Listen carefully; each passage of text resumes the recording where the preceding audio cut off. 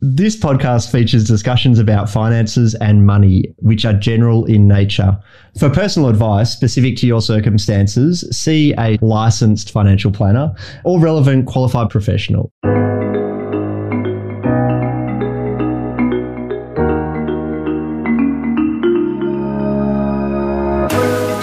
Hi folks, welcome along to another episode of Looking Under the Hood. I'm Scott Malcolm and we're here unpacking the money stuff.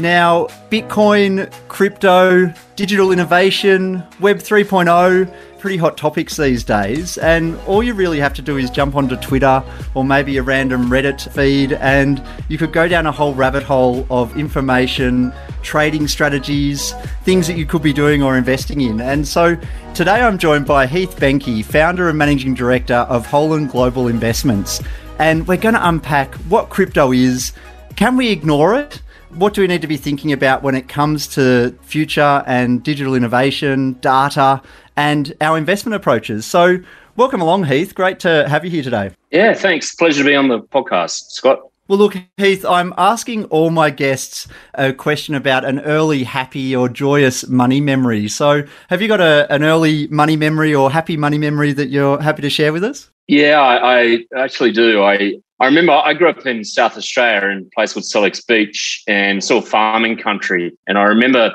first time I ever earned money, actually, Scott, when I must have been, I think I was 6 years of age. I spent a couple of hours picking strawberries for the Italian neighbour. And he handed me $5. This is back in the 80s. And that was a truckload of money to a young 6-year-old. So that was my first experience of earning some money and then going home and putting it in the piggy bank. I love it. I love it. And I bet it would have been one of those paper notes as well, Heath. It was one of the old paper $5 notes. Probably should have framed it today. Exactly. It's probably worth a bit more these days. Do you remember what you did with the money? Did you save for something special or was it just into the piggy bank? Yeah, just went into the piggy. I think eventually it went into the Commonwealth Bank account that I had, the old Dolomite accounts, whatever they had back then. So, we put the money away. Heath, I've got you here today to talk about the crypto thing. And so what's crypto all about? And so how does that work? I suppose the way to think about it, Scott, is just think about the evolution of the internet. There's like three phases. If you're a technologist, if you're looking at the internet through a technologist eyes, and if you think about the first phase was like Web 1.0, which was back in the days where we had websites started popping up and you realize, wow, this is back around the tech wreck, around 2000.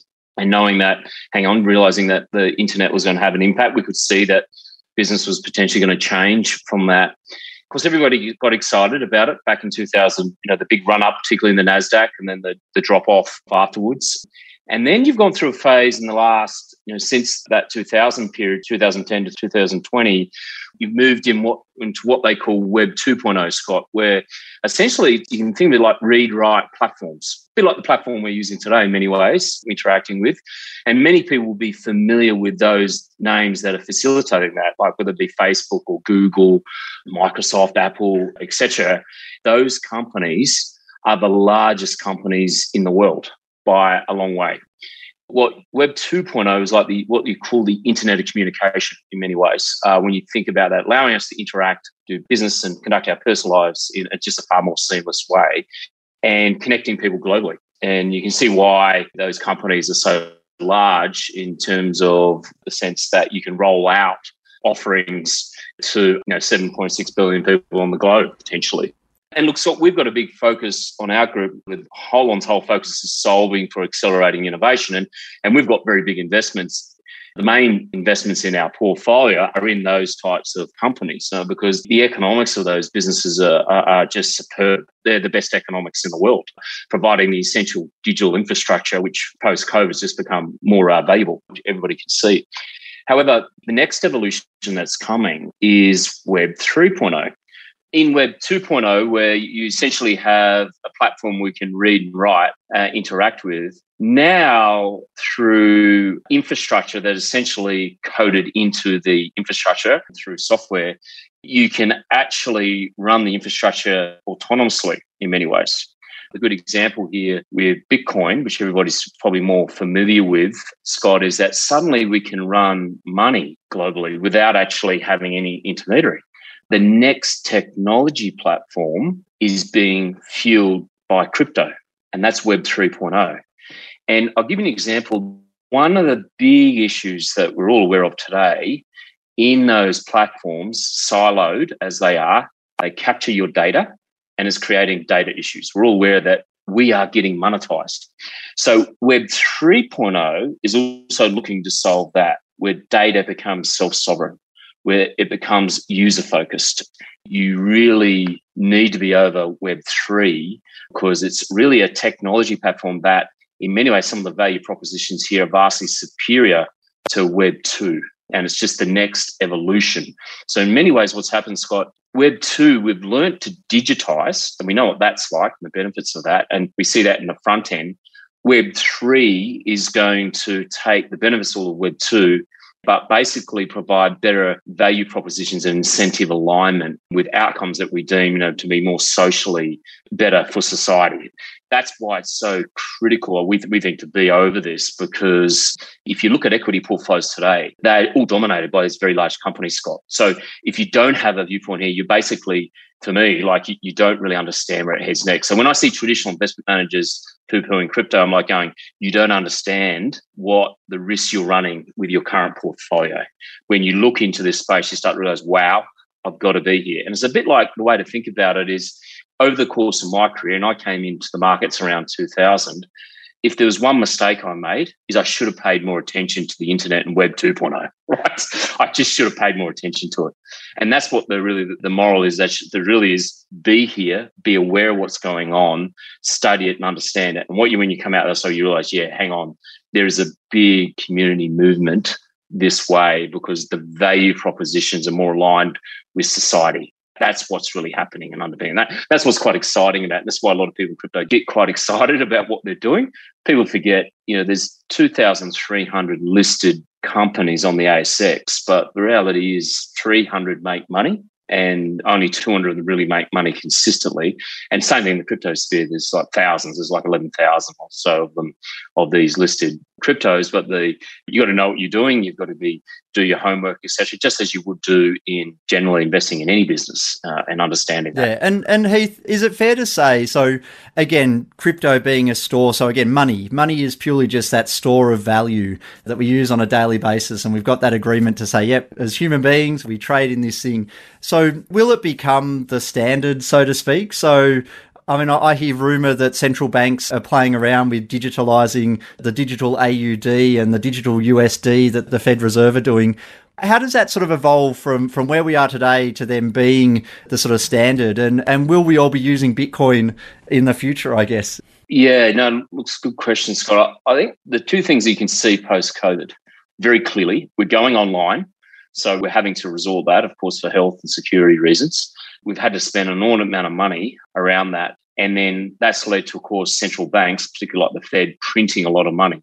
And the thing about that monetary model is I started to question this, ever since 2008 and more. It's not like we've ever reverted back to the old system post really having to deal with the global financial crisis. And what's happening is that money is looking like it's highly manipulated. Markets looks like they're being socialized.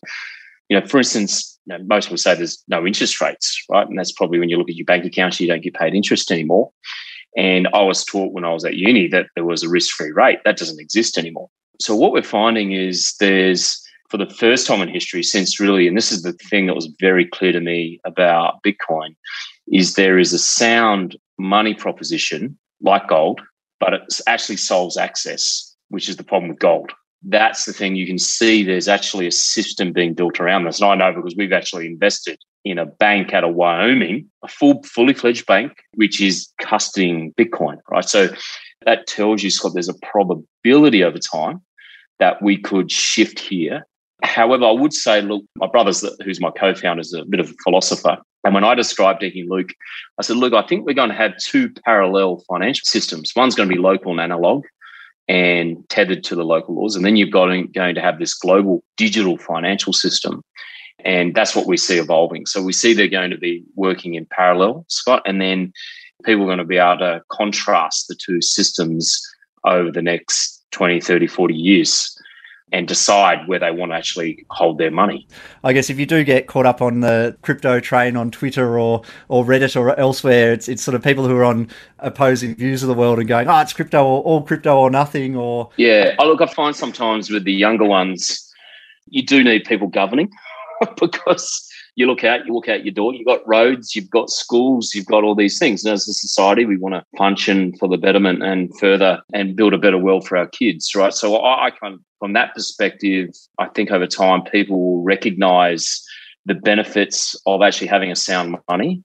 And look, there is an argument to be mounted too, Scott. I could mount a very strong argument that central banks, the way it's set up, is really disadvantaging a lot of people. And you can think of a system that flips around where your cash maintains its purchasing power, then everybody benefits from that because everybody holds cash as a starting point. So it's going to be one of those fascinating evolutions. But the main thing about what you can see, there is now an alternative that didn't exist before 2009.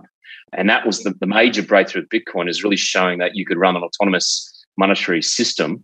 And then what Bitcoin's doing for money, then people are looking at applying it to a whole range of different potential services. Why this Web3 conversation is so powerful and why you need to be there, because you can see how some of these things could be quite game-changing.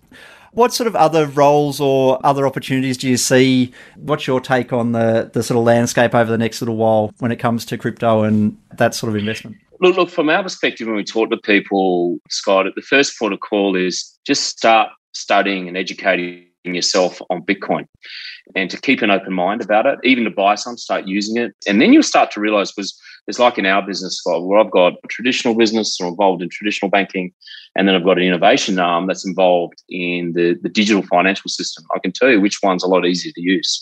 It's chalk and cheese in how they actually operate.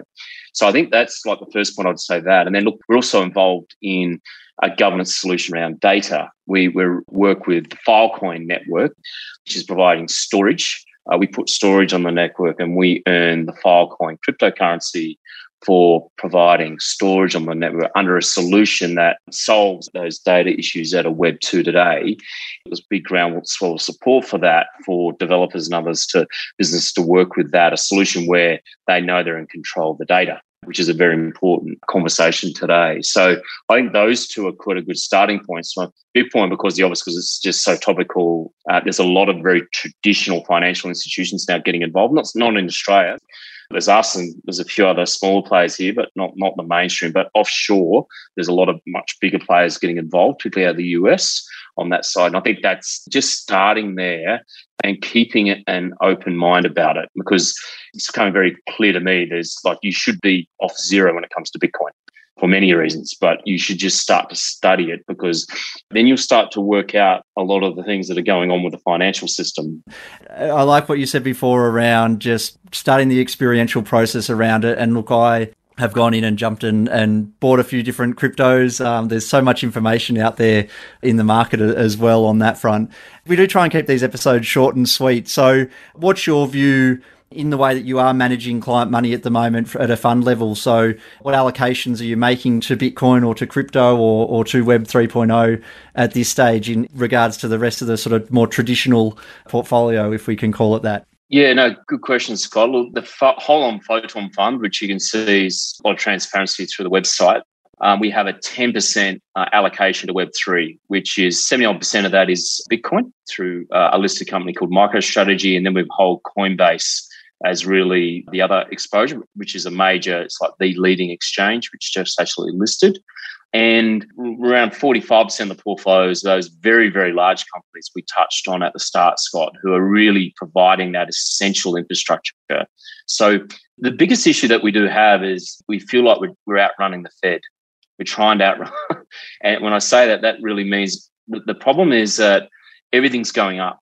Everybody feels like they're getting rich, but the problem is, I got the sneaking suspicion that when you print 25% more US dollars in a year, and that filters into the system, that just has that impact on asset classes.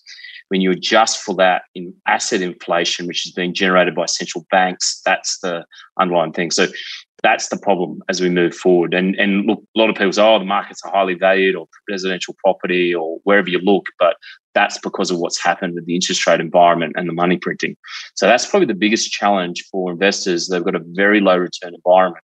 But what it also means, Scott, this is the key takeaway for me, is that what looked safe is becoming risky, and what it looks potentially you think could be risky is probably becoming safer. And that's because when you put the public balance sheet on the line, like what's happened, that underpins a lot of things. So suddenly typical asset classes that look more defensive are not defensive. And this is probably the challenge that people are going to have over the years ahead, where you're gravitating for certainty, but in that process, you're going to find yourself in a poor retirement if you do that without embracing some level of volatility and take a longer term perspective. We think that's going to be very, very important. In terms of asset allocation, people need to start rethinking the traditional approach because of the environment that's been created by central banks.